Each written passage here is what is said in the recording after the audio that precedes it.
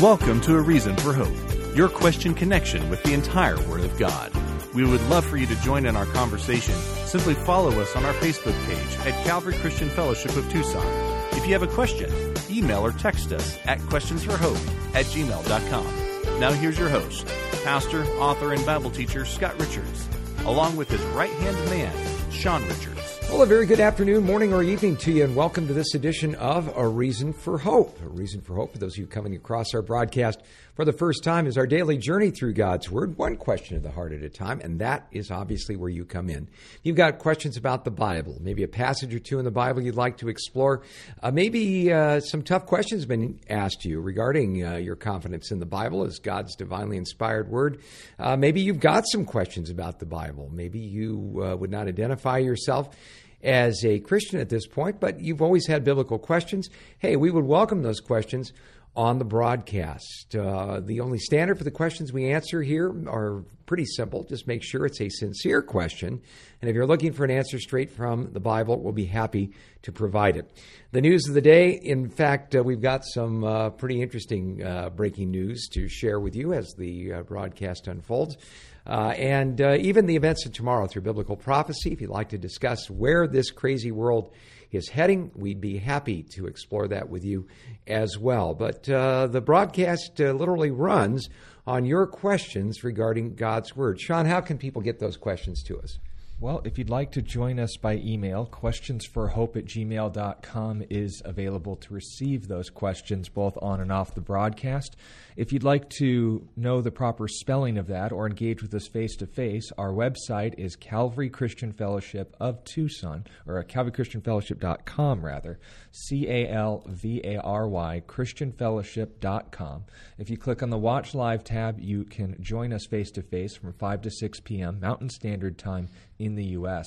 Note as well, if you want to know where that fits into your respective time zone, we do have a countdown clock to our next broadcast, and the math can be done accordingly. We'll also have a banner below our smiling faces where you can get the email address added in to your log, or whatever the term would be, contacts lists, any equivalent. Note as well, if you want to join us on social media, our Facebook page is Calvary Christian Fellowship of Tucson, and our YouTube page is A Reason for Hope. However, since we can only count on and assume the abuse of power if we are not broadcasting and we don't give you prior notifications as to why. It's not a technical mishap, it's a tyrannical tech mishap. Feel free to still join us on our website. They can't ban us on our own platform yet. Note that point as well. If we are not broadcasting, we will let you know on our Facebook page, but if you give us a like or subscribe, you will be able to stay on point regarding those issues when or where they would come up. And note as well, a little bit of foreshadowing before we get into today's broadcast. Our Twitter handle is ScottR4H at twitter.com. Yeah, look me up at Scott Richards at ScottR4H, and you can follow along with us there. We always provide a link for people to be able to follow the broadcast on Twitter. And you can read the tweets that we provide throughout the day, comments on the events of the day, the events of tomorrow, biblical prophecy, reactions to the current controversy swirling around. I think you'll find it an interesting read. And by all means, feel free to send your questions to us there as well. Now, before we get into why that was brought up, would you like to start us off in a word of prayer? Yeah, absolutely. Father, thank you that we have this opportunity to be able to come before you and to be able to look at the things going on in this world that leave so many people so stirred up, so confused, so sometimes fearful about what tomorrow holds. But we know who holds the future, and we know from your word quite a bit about where this world is heading. And it is so exciting to see the pieces of the puzzle coming together, reminding us that we could very well be the generation that sees your return. Lord, we pray that this broadcast would encourage people, that we would understand we have this blessed hope that you could return at any time, Lord, and that should change our lives in very practical and measurable ways. I pray for those who might be struggling a bit, that they might be able to get their questions to us about their struggles. We could share with them how to walk in your word. I pray, Father, for those that have maybe their foundation of faith shaken a bit in these skeptical times, that we could help shore that up and strengthen them so that they can take a strong stand for you. as we await your return, Lord. Thank you that we can do this broadcast in light of that blessed hope. We pray, Father, that the people that join us will be edified, exhorted, and comforted. Thank you, Father, for being here with us.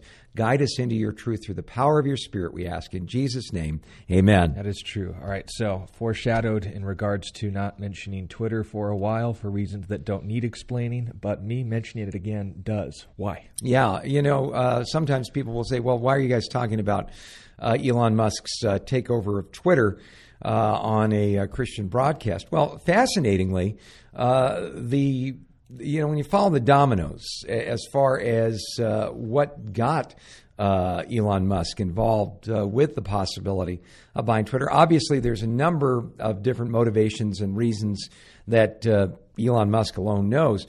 But fascinatingly, a couple of things happened that I think we need to remember about this takeover of Twitter. By the way, he purchased Twitter today for $44 billion. He has taken the company private. It is no longer a publicly held company, and that will allow basically him to be able to pick a board of directors, be able to adjust the algorithm in Twitter that has been used to suppress free speech for quite some time. But, how did he go down this path? Well, it began, believe it or not, when Elon Musk was interviewed on the Babylon Bee website. Now, if you're not familiar with the Babylon Bee, it is a website that was put together by a gentleman named Adam Ford and others who are born-again evangelical Christians, and was put together in a way to be able to counter, if you will, quite a bit of the propaganda that we get in our day and age by providing a Christian-based satire site.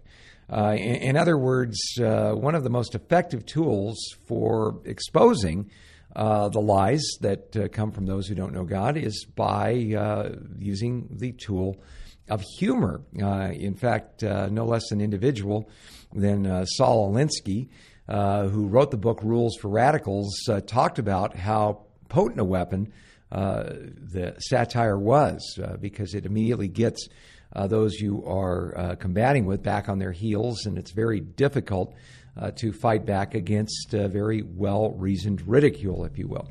And so the Babylon Bee did that, and the Babylon Bee came to the attention of multi-million or billionaire Elon Musk, the fellow that is known for founding PayPal and using that to form SpaceX, and has now conducted a number of spectacularly successful rocket missions to the International Space Station, and has plans not only to have rockets and astronauts return to the moon, but even use that as a stepping stone to Mars. Well, Elon Musk became fascinated with the Babylon Bee website, so much so that he offered to be able to do an interview with the Babylon Bee leadership, and it is available for you on the Babylon Bee website. You can look that up at babylonbee.com or notthebee.com, their sister website that gives you updates on the events of the day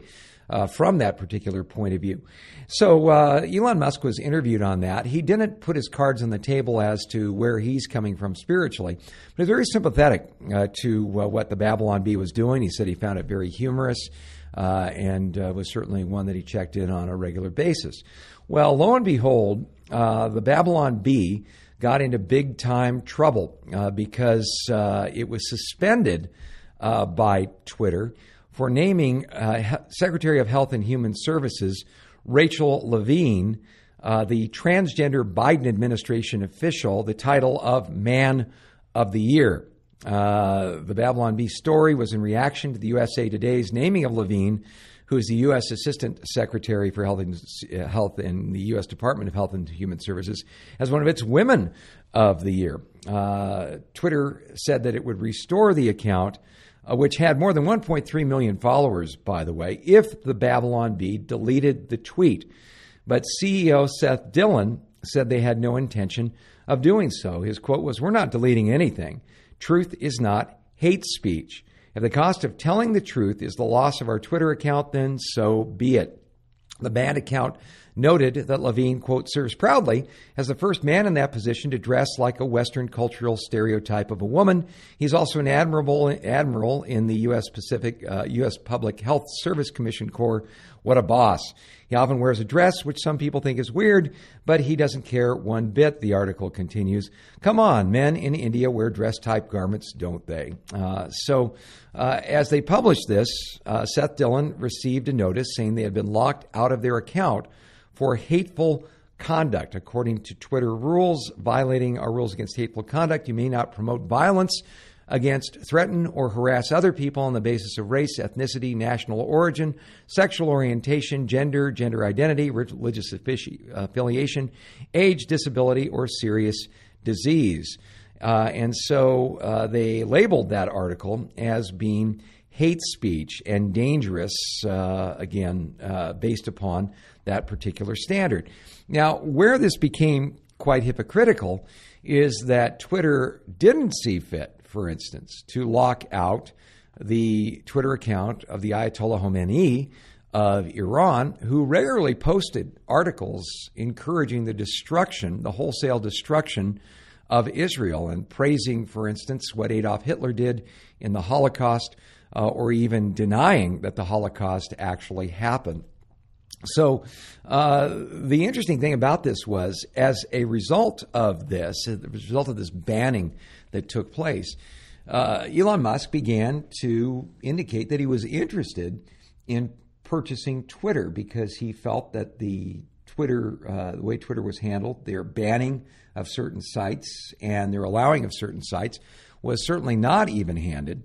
And that their algorithm, that is the computer program that shadow bans individuals who make certain statements on Twitter at odds with the leanings of Jack Dorsey, the previous founder of Twitter, and their board.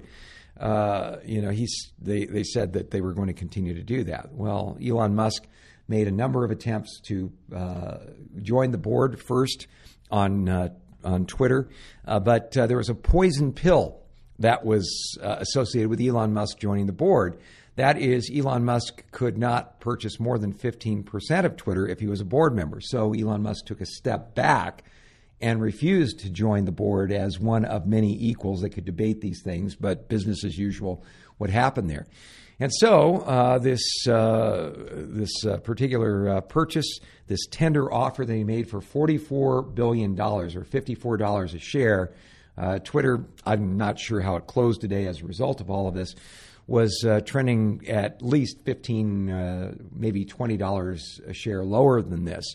So it put the board of Twitter in a precarious position, because if they turned down this offer, what they would be in danger of would be coming under fire from the Securities and Exchange Commission for turning down an offer that was against the financial interests of its shareholders.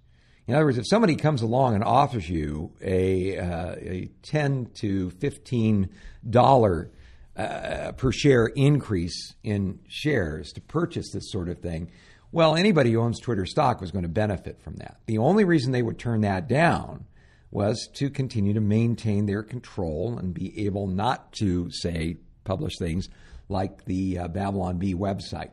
And so today it was announced that the offer went through. Literally, Elon Musk gave them no other choice but to accept that offer. And now Twitter is no longer a publicly traded company. It's now been taken private by Elon Musk. He controls the whole thing. As of airtime, right before airtime, I went on the Twitter website. I went and looked up the Babylon Bee on Twitter. It did come up, but the last published installment of the Babylon Bee content on that website goes back to March 20th, which was when they were banned for the Rachel Levine tweet. Now, will Twitter, under Elon Musk, not only allow the Babylon Bee to be able to publish their content without fear of censorship, but here's where things are really going to get intense. They also banned, right before the previous election, the Twitter account of Donald Trump.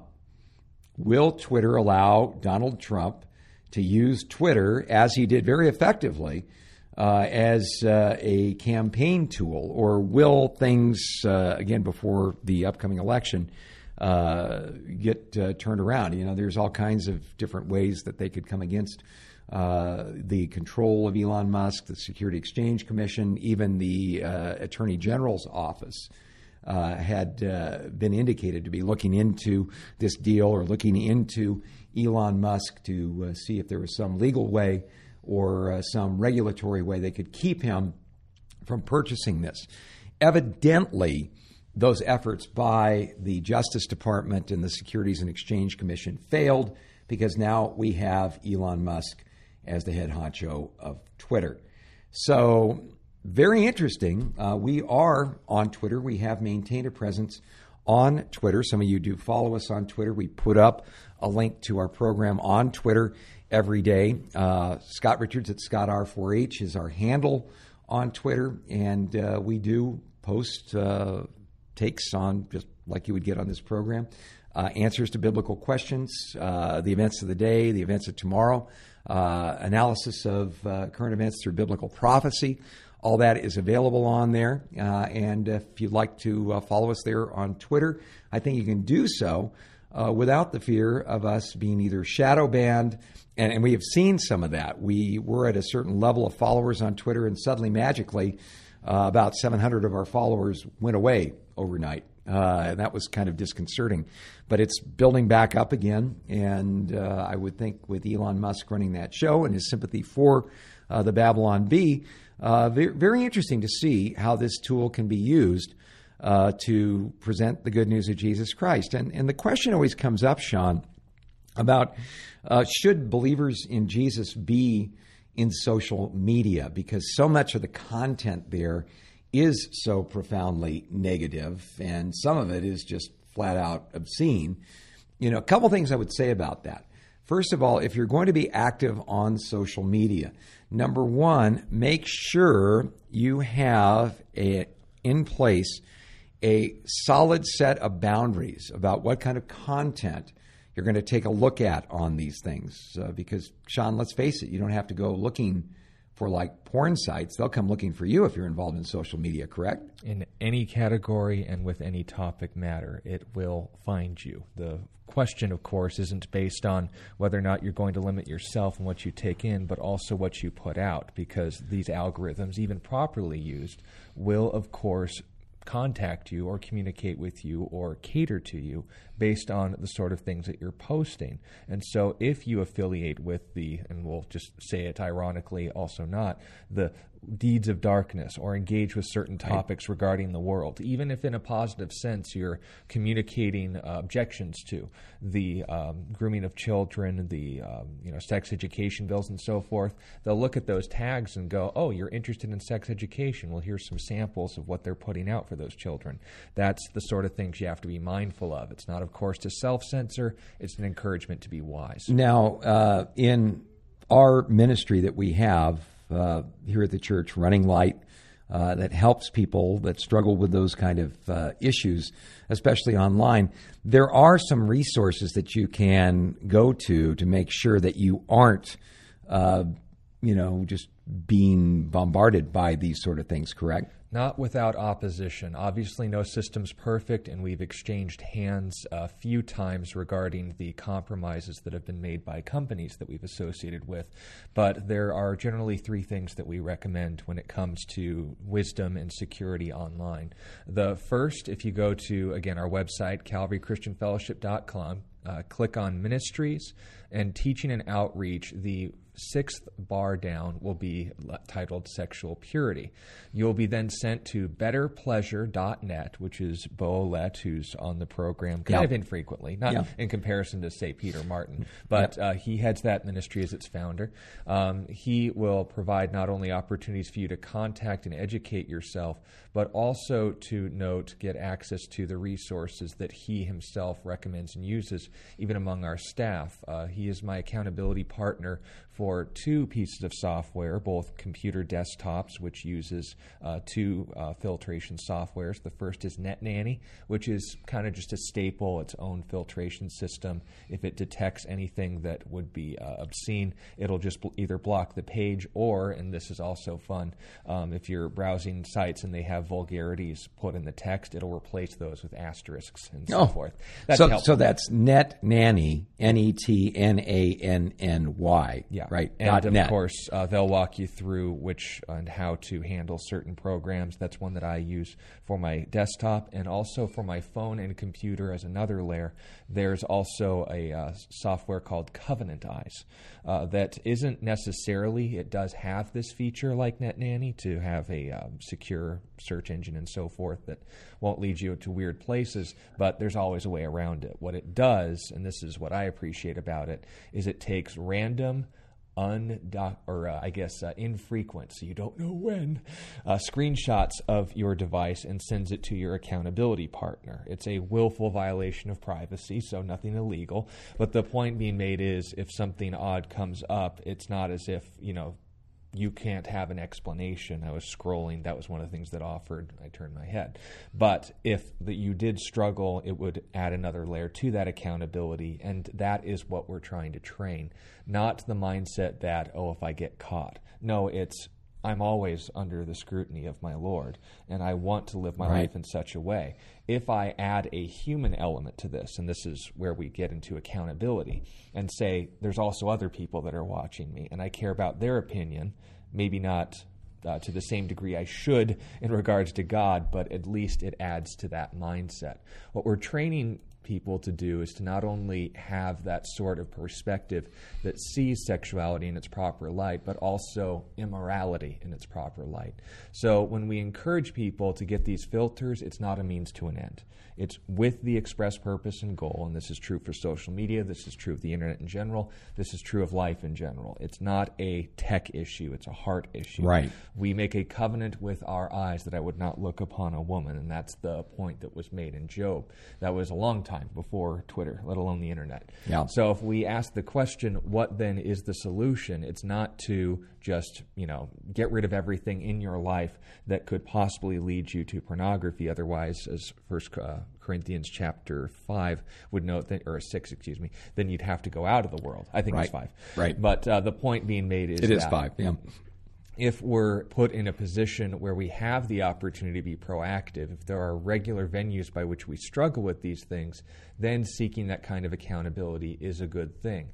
But the goal isn't to stop engaging with or prevent any possible means of the internet being the internet in your life, or even your flesh being your flesh in your life. These things will always be there. And by the way, if you're saying, this is just a guy issue, we'll have Bo on. I'm sure soon enough he can pretty much soundly debunk that with the notes, facts, statistics, and records from these companies themselves. In fact, female pornography use is at an all-time high. The point, though, is moot. When we're talking to people about purity, it's not about a neglect of impurity. It's a pursuit of what is good. If we love Jesus more than we love ourselves, and this is the end goal of sanctification, notice we're not there yet, then these sin issues are going to sort themselves out. If a wife is so consumed by bitterness, rage, resentment, and pride that she should see herself as the end-all be-all for her husband, and the fact that he would dare sin is grounds for divorce because anyone who would ever look at those things just has no place in my life, well, guess what? That's immorality too. If a husband justifies himself and says, well, everyone's doing it, or, I'm not acting on it, or it's just images, it's not hurting anybody, it would be irrelevant to go into the lectures about funding for sex trafficking or the sort of physiological, which are, again, pride-based arguments, and saying, you're better than that. Don't submit to this, you child of God. You are superior to the force of this world. No, you're not. And whether it's going to manifest in the lust of the flesh, the lust of the eyes, or the pride of life, as 1 John chapter 2 says, we all stumble in many things. That's quoting James. The point being made is this, and this is what we want to encourage with this shift in the tide, so to speak, of free speech. It's a double-edged sword. And it's one that we need to use as an opportunity to not only pursue the things that are good, but also to recognize the things that are evil, because they aren't in line with the character of Jesus. The Right. more we love him, the more these things will be sorted out. And if we recognize in ourselves that it's not just limited to lust, it's also in the anger that is oftentimes expressed on Twitter. It is also in the deception that is oftentimes expressed on Twitter. It is also in the pride and the self-aggrandizement and the tearing down of those who don't share your superior opinions, or dare I say, even in the false doctrines that are put forward on Twitter. Right. It's all centered around truth. Those who have a love for the truth will hate the lie. We don't tell people, okay, well, here's a system in which you will never be exposed to a lie again. We encourage you to take proactive steps in these things, because just like a child who's just learning to walk, the idea of pursuing righteousness, especially in the advent of technology in the last 40 years, is a difficult task, and old habits die hard. But when we're talking to people about purity, it's not about, okay, how do I stop looking at porn? Or how do I stop being divisive towards people just instinctively on the internet? And I can sympathize. It's sometimes fun to mess with people in a comedic sense who need to be messed with. But the point being made is this. If we're going to be a light for Christ, we need to first figure out where our heart stands. Right. And if the battle is taking place, then that in and of itself will be the best counteractment to the inevitable result when people struggle in this area. Am I really saved if I still struggle in these things? Hey, we're all struggling, whether it's in lust, whether it's in anger, whether it's in pride. Everyone has these deals of the flesh. What we don't want to do is cater to them. Twitter, unfortunately, is proactively pursuing and supporting something that is very good, but also something that is very damaging, very dangerous. Yeah. So we need to be prepared, and we'd recommend these resources. But note our mission and goal. It's not to give wives the opportunity to build themselves up and say, I'm superior to my husband because I don't default to sin in that way. Nor is it an opportunity for men to say, oh, I'm right with God because I don't do that stuff anymore. It's an opportunity for us to shore up our hedges and essentially say, here is how I'm proactively setting myself up to be a better witness for Christ rather than an asset for my own flesh. Yeah, and the one thing I would add to that is so many of you have shared with such wonderful candor and honesty about the struggles that you have. And I've seen so many people question whether they belong to God because they struggle. The struggle that we have with sin is characteristic of a child of God. I would really encourage you to read through the entirety of Romans chapter 7, because there we see in very vivid terms the struggle with sin that the Apostle Paul had. I would think of Romans chapter 7 and verse 14. He said, "For we know that the law is spiritual, but I'm carnal, sold under sin. For what I'm doing, I do not understand. For what I will to do, that I do not practice. But what I hate, that I do. If then I do what I will not to do, I agree with the law that it is good. But now it is no longer I who do it, but sin that dwells in me. For I know that in me, that is in my flesh, nothing good dwells. For the will is present with me, but how to perform what is good I do not find. For the good that I will to do, I do not do. But the evil that I will not to do, that I practice. Now if I do what I will not to do, it is no longer I who do it, but sin that dwells in me. I find then a law that evil is present with me, the one who wills to do good. For I delight in the law of God according to the inward man, but I see another law in my members, warring against the law of my flesh, and bringing me into captivity to the law of sin, which is in my members. O wretched man that I am, who will deliver me from this body of death? I thank God through Jesus Christ our Lord." Now, the thing that I love about this is that Paul honestly talks about a struggle that he continued to have. Notice it doesn't say, "A wretched man that I was." When I was at Talbot Theological Seminary, I took a class on Romans, and the professor put this in a way that I thought was really, really helpful. What's being described there is the tension of living in two ages at once. We are born again through God's Spirit. Positionally, we're already seated at the right hand of God. We're perfected. Even Romans chapter 8 says that we are already glorified, past tense, as far as God is concerned. But we live out this life that we have right now in this fallen world, and we are still fallen sons and daughters of Adam and Eve, and we have this fallen sinful nature. And so there is always going to be this struggle. And I just really emphasize that word struggle, because when people get into this mode of saying, oh my goodness, I still struggle with sin, I must not be saved, one of the things I share with them is, you know what? If you weren't saved, there wouldn't be a struggle. You just give in to it. And that, I think, is the key thing. Yeah, we're going to have our victories, and yeah, we're going to have our defeats. We're going to be tempted, tried, and tested. I mean, there's going to be wars that the devil is going to win within our lives. But understand, the grace of God that works within us can also begin to change us, and we can begin to experience more and more that glorious liberation from a works-based righteousness with God and from the overwhelming power of sin and Satan in our lives. And so we do experience, on the other side of the coin, times where we have victory. Now, I realize that sometimes progress in our walk with God can be a 3 steps forward, 2 steps back samba in this life. Sometimes we get frustrated and we say, man, am I ever going to be righteous before the Lord? You know, I think a mark of real growth in our walk with God is realizing, just what a huge struggle it is. I remember not long after I got saved back in 1973, so much of my life changed so radically by becoming a Christian. I mean, obviously believing in God, where I didn't believe in God at all. My habits at parties and things like that began to change. My language cleared up. And I remember sitting there thinking, yeah, man, so much has changed in 6 months. I bet in like 6 years I'm going to be just like Jesus.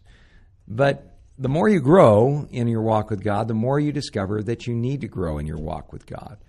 And, the more you grow, the more you realize that, God does take some things out of our lives pretty rapidly. But then he starts working at the roots. I used to work keeping up some avocado property that my grandparents owned in California. And part of the job was going through and taking out the weeds. And, this was even before the weed whacker was invented. But I'd take this big scythe and I'd hack down all these weeds. And the place looked great for about a week and a half. But then all these weeds would just spring up again overnight. Well, the reason for that was I managed to take off the tops of the weeds, but until you get the roots out, you haven't really defeated the problem. And in the same way, God will take out the tops of the weeds in our lives, but then he begins to work on the roots, and that working in on the roots, replacing our sinful inclinations with a desire to walk in the Holy Spirit. Allowing us to be able to see these areas where we really do have to surrender these things to God day by day, and learning to have victory in these areas. It takes time and it takes perseverance. But the wonderful thing is it doesn't necessarily have to take forever, because we can experience real growth in our walk with God. We begin to reflect the character and likeness of Jesus. But the more you do that, and the more you begin to understand who Jesus is and how amazing his character is, and the more you look at yourself, the more you realize, man, I definitely have a long way to go before I'm like Christ. So keeping that in balance, I think, keeps us from being defeated in these areas.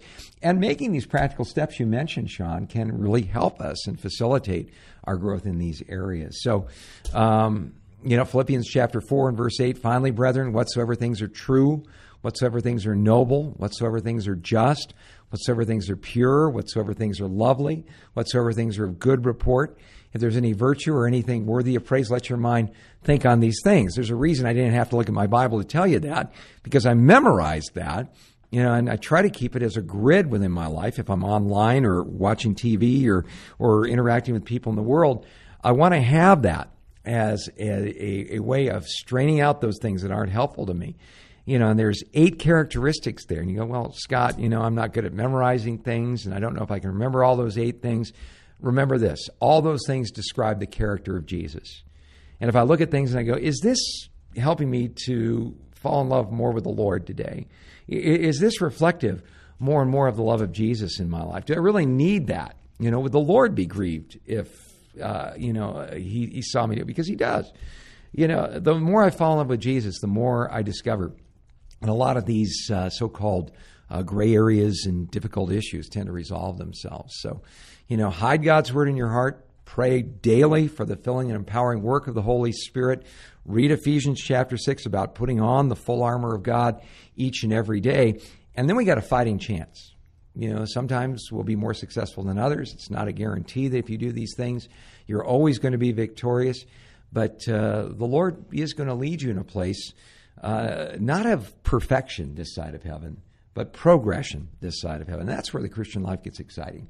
All right. Yeah. And also as a follow-up on this as well, a bit of a current events report, Monica wanted to know if there was anything more we had to add regarding Amir Sephardi's blog posts and so forth. Yeah, I haven't had a chance to read Amir's update today, but there was a very interesting article in the Jerusalem Post with the headline, Jordan's King Abdullah agrees with Joe Biden on the need to diffuse Jerusalem tension by standing for the idea of a two-state solution, a Palestinian state and a Jewish state standing side by side in the Promised Land. Well, there's a problem with the two-state solution. The people that are running the one state that we have there now, the Palestinian territories, is run by a fellow by Mahmoud Abbas, who has overstayed his term limits by about 11 years now. Fatah is not willing to have an election there. Fatah is another name for the Palestine Liberation Organization founded by Yasser Arafat with one goal in mind. Before Israel even took East Jerusalem and the West Bank, it was founded prior to this in 1963 with the idea of wiping Israel as a state off the map. That's what Fatah was all about. Fatah will not allow elections in the Palestinian territories for one reason. Poll after poll shows that if they do, the people there will vote in Hamas as the new government there. Now, Hamas has as their charter, in no uncertain terms, the extermination of Israel and the killing of every Jew as their holy duty before Allah as Muslims. That is what they exist to do, and that's why they rain down rockets on a regular basis from the area that they control in the Gaza Strip. And so, if you're talking about a two-state solution, sounds all well and good until you look at the individuals that would run that second state. And if you have a two-state solution, the idea of a fully blown Palestinian, quote-unquote, state would also allow them to be able to have their own military. And if that were to happen, they would have a military. They would be able to freely import weapons of increasing sophistication and destruction. And the idea of these two states side by side living at peace, I think, is a non-starter to begin with. So, if the idea of two-state solution sounds good diplomatically, but boy, oh boy, especially when you see what Iran is up to these days and what Hezbollah, Iran's main terrorist client, is doing these days, you realize that is a non-starter, which brings up another very interesting thing. You can look this up online at jpost.com, the Jerusalem Post website. The most read story on jpost.com is a story we ran for you last week with this headline, When Blood Spills on Passover and Easter, It's Time to Build the Temple. That is really gaining traction with people. And one of the real prophetically significant things that we have pointed out to you time and time again is that there is going to be a Jewish temple rebuilt on its historic site. According to passages like we see in Ezekiel chapter 42, there is going to be a wall built that is going to separate the holy from the profane or the common. Well, why would they use the word profane? Well, if you look at the Al-Aqsa Mosque, written in Arabic on the outside of it are the words, God is not begotten, neither does he beget. So you can see why that would be considered profane in the eyes of God. In Revelation chapter 11, it does appear that there is going to be a separate area for the Gentiles and for this Jewish temple in the last days. So, I think it's fascinating that the idea that a Jewish temple here would be something that could rally all sides into peace. I think it's setting the stage for this strong covenant with many that the Antichrist is going to bring in, according to Daniel chapter 9. So, fascinating stuff indeed. Right. Going out to our questions, this is from our website. Wants to know about an individual who was the founder of a still ongoing group referred to as the 12 Tribes Communities. The founder recently passed away. His name's Eugene Spring. I'm going through their website right now, 12tribes.org, and it's certainly an interesting one.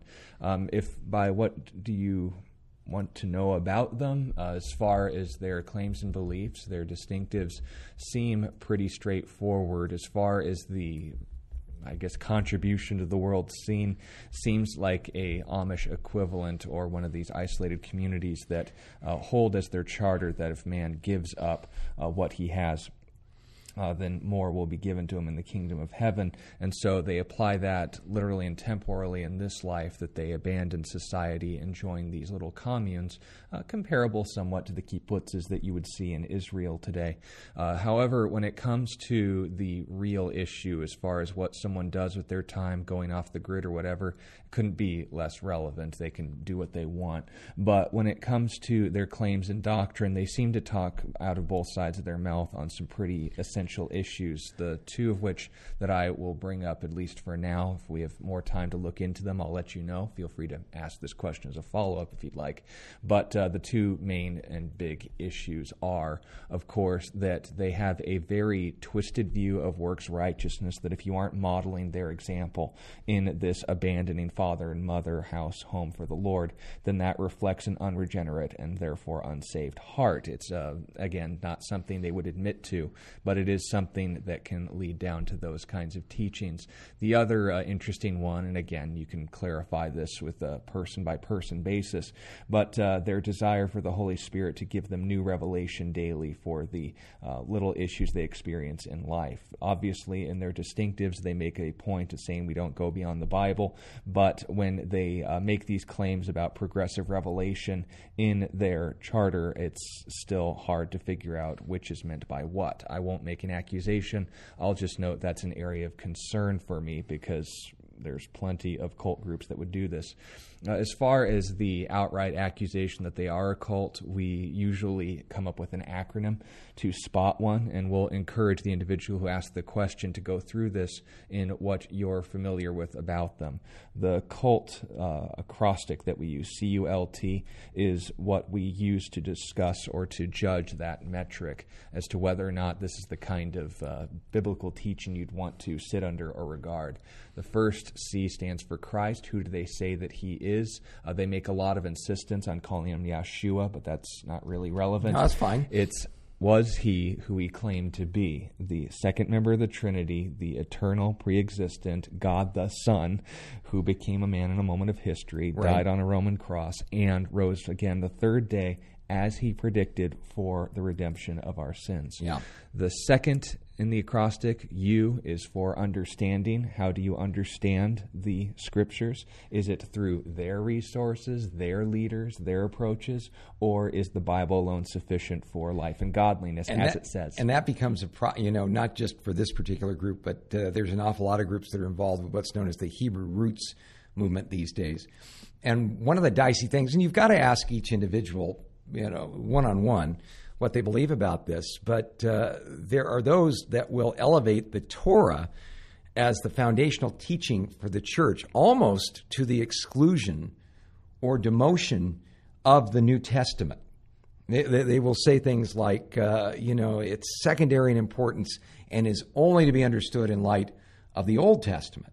Well, we would say, honestly, you can't really understand the New Testament unless you understand the Old. But some take it to the point where they say the New Testament is faulty and only relevant in light of the Old Testament. And again, there are those in the movement that will also attack the doctrine of the Trinity because of that.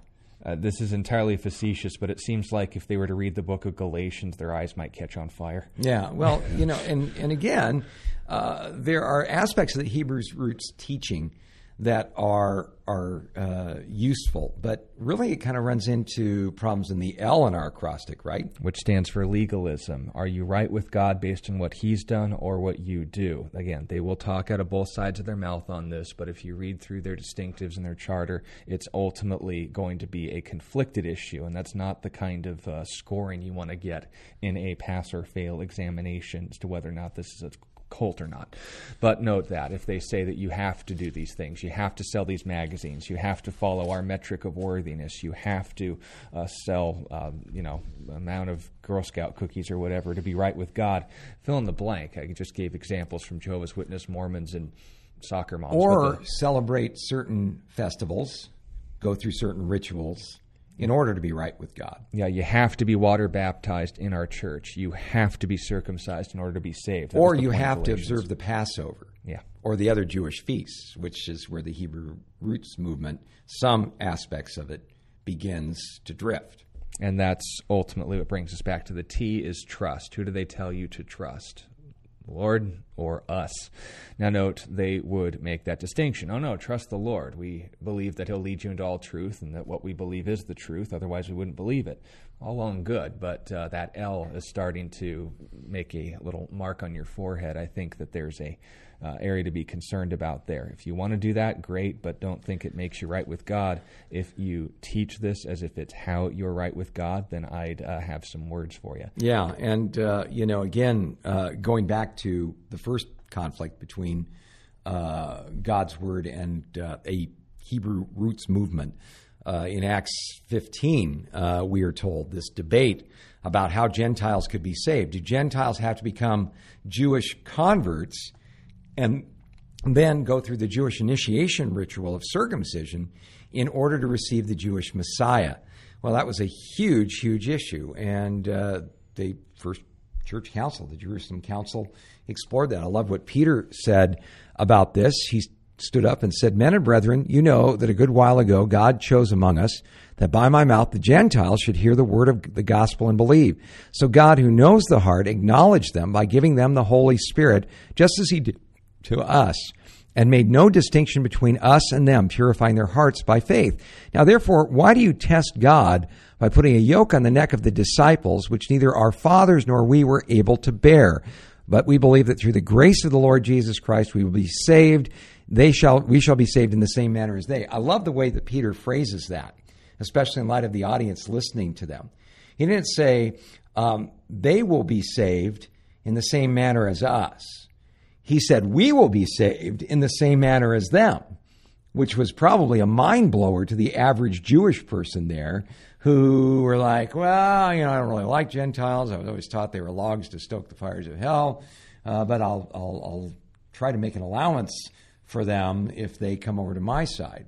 No, what Peter is saying is, no, you need to understand what God's plan is. It's not that we're saved by our Jewishness.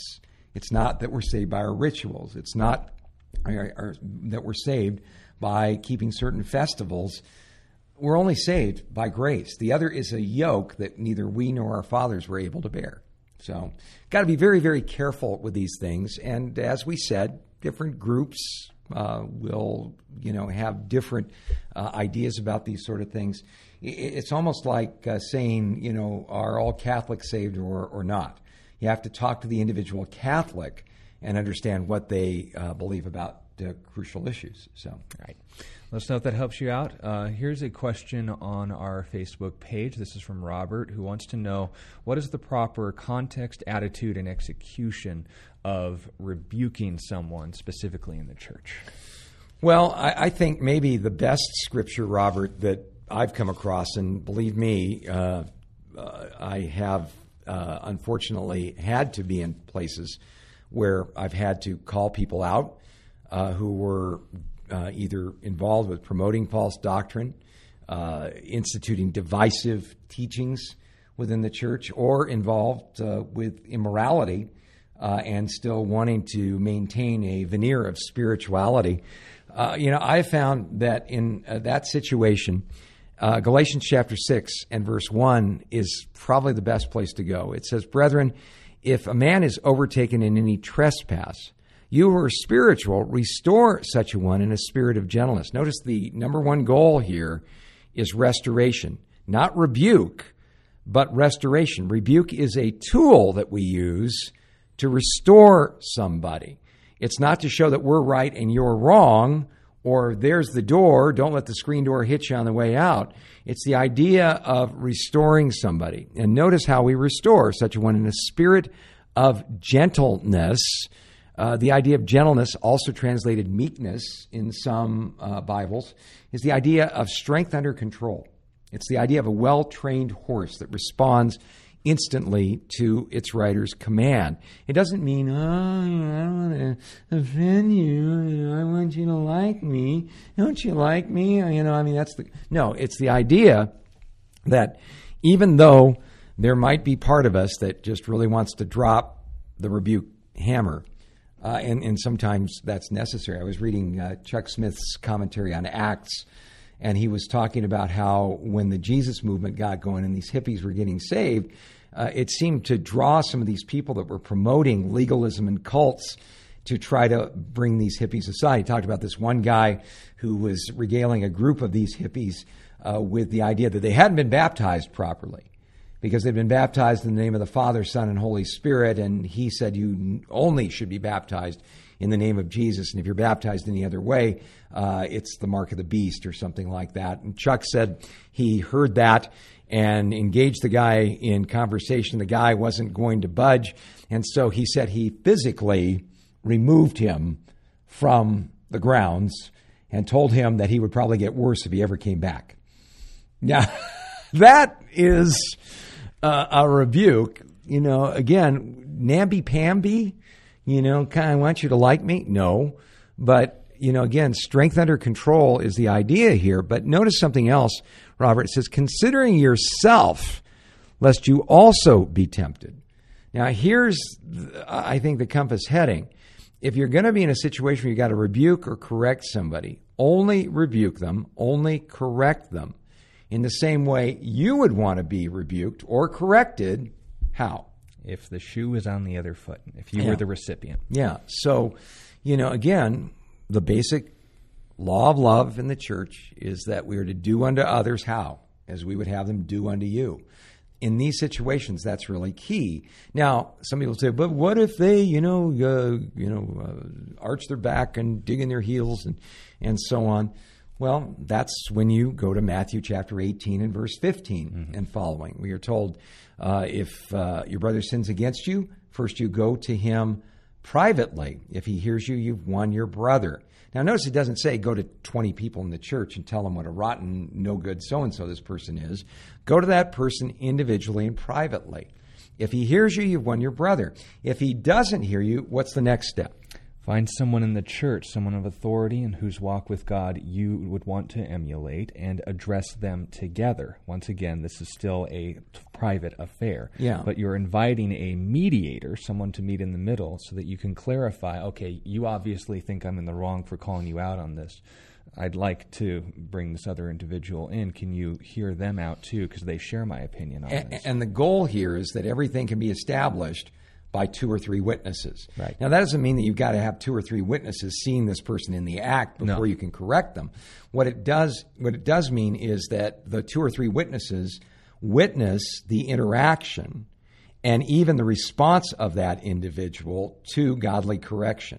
And we have this acted out personally. We're not just twisting it to meet our sensibilities. And the final stage would be after strike 1 and strike 2 have been executed. You don't then throw them out of the church. You bring them before the church. Now, however sense that's going to make, it's going to be a public declaration, whether it's maybe bringing them before the board of elders or any other form of leadership. It would be a group refutation and saying, look, you're alone in this as far as you digging in your heels on this issue. This needs to be dealt with. And if they still refuse to come on the carpet with it, no, any confession or acknowledgement, if they repent 70 times in a day, right? Right. But no, the point being made is that if they still continue to be adamant about this, no, God has sanctified my relationship, or no, you guys don't know what you're talking about, well, then to treat them as a non-believer. That doesn't mean that you wish hell upon them. It means you treat them as if they need Jesus, because right now they're not acting like him. Yeah. So, that I think, you keep those 2 scriptures in mind, Galatians chapter 6, Matthew 18, and the spirit in which it's intended. Then I think you're getting somewhere. The other thing that you've got to realize is if a person has been rebuked or corrected, you reject that person after a first and second warning, the Scripture says, knowing that such a person is twisted and sinning, being self-deceived. there does come a time where you've got to draw a line and just say, you're out. You're done. Yeah, that's the limit of church discipline, is saying just don't come back until you've got this sorted out. And, the problem these days, Robert, unfortunately, is if that happens in a church, the person will probably just go up the freeway to the next church and be incognito and do the same thing. Back in these days, there was usually just one body in each city, that would be overseen by one group of elders. And the idea of church discipline there was a lot more potent, if you will. But the other thing is this, that Jesus follows up by saying, where two or more would gather in my name, there I'll be in the midst. Some people will say, oh, yeah, that's about worship. We're here to worship the Lord, so the Lord's in it, which is true. But what Jesus is saying is if you decide to rebuke or correct somebody, understand this, I'm there with you. And that person might get away with playing fast and loose with the truth or going to some other fellowship. But guess what? God is watching, and God is the one who ultimately has to correct them. And the hope as well is the one to continue to convict their hearts so that they will come back. The goal is restoration. Real quick, we have a minute and 15 seconds before we have to sign off. There's a few questions I at least want to verbalize so we know that you're being acknowledged here at least. Okay. We want you to email these to us. We'll go into more detail tomorrow. A few I can just kind of brush offhand. Yari wants to know if Elon Musk gave his life to Christ. No, we oftentimes reference individuals like Jordan Peterson who have high regard and respect for the Christian scriptures. As far as we know, he has not. But yeah, he acknowledges the existence of God, but he's about one step back from that. It's just not relevant to him.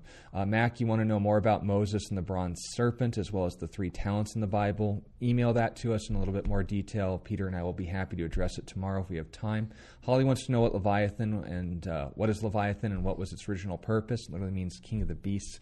It was likely a very dangerous sea creature, and like any other, before the fall, we don't know. After the fall, probably population control. That's usually what apex predators do.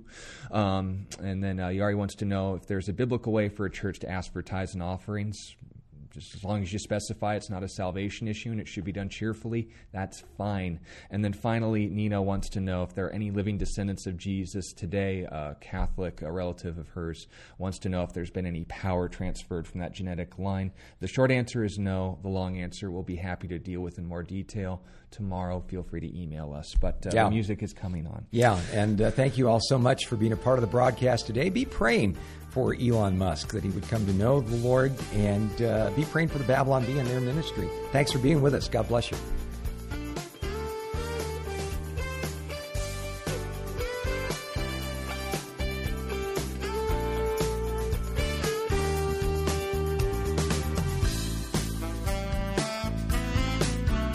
You've been listening to A Reason for Hope. Thank you again for joining us as we continue our journey through God's Word, one question of the heart at a time. Until we meet again, we would love to connect with you. You can text or email your questions to questionsforhope@gmail.com. You can also find out more about our ministry at calvarychristianfellowship.com. And be sure to join us next time on A Reason for Hope. A Reason for Hope is an outreach ministry of Calvary Christian Fellowship in Tucson, Arizona.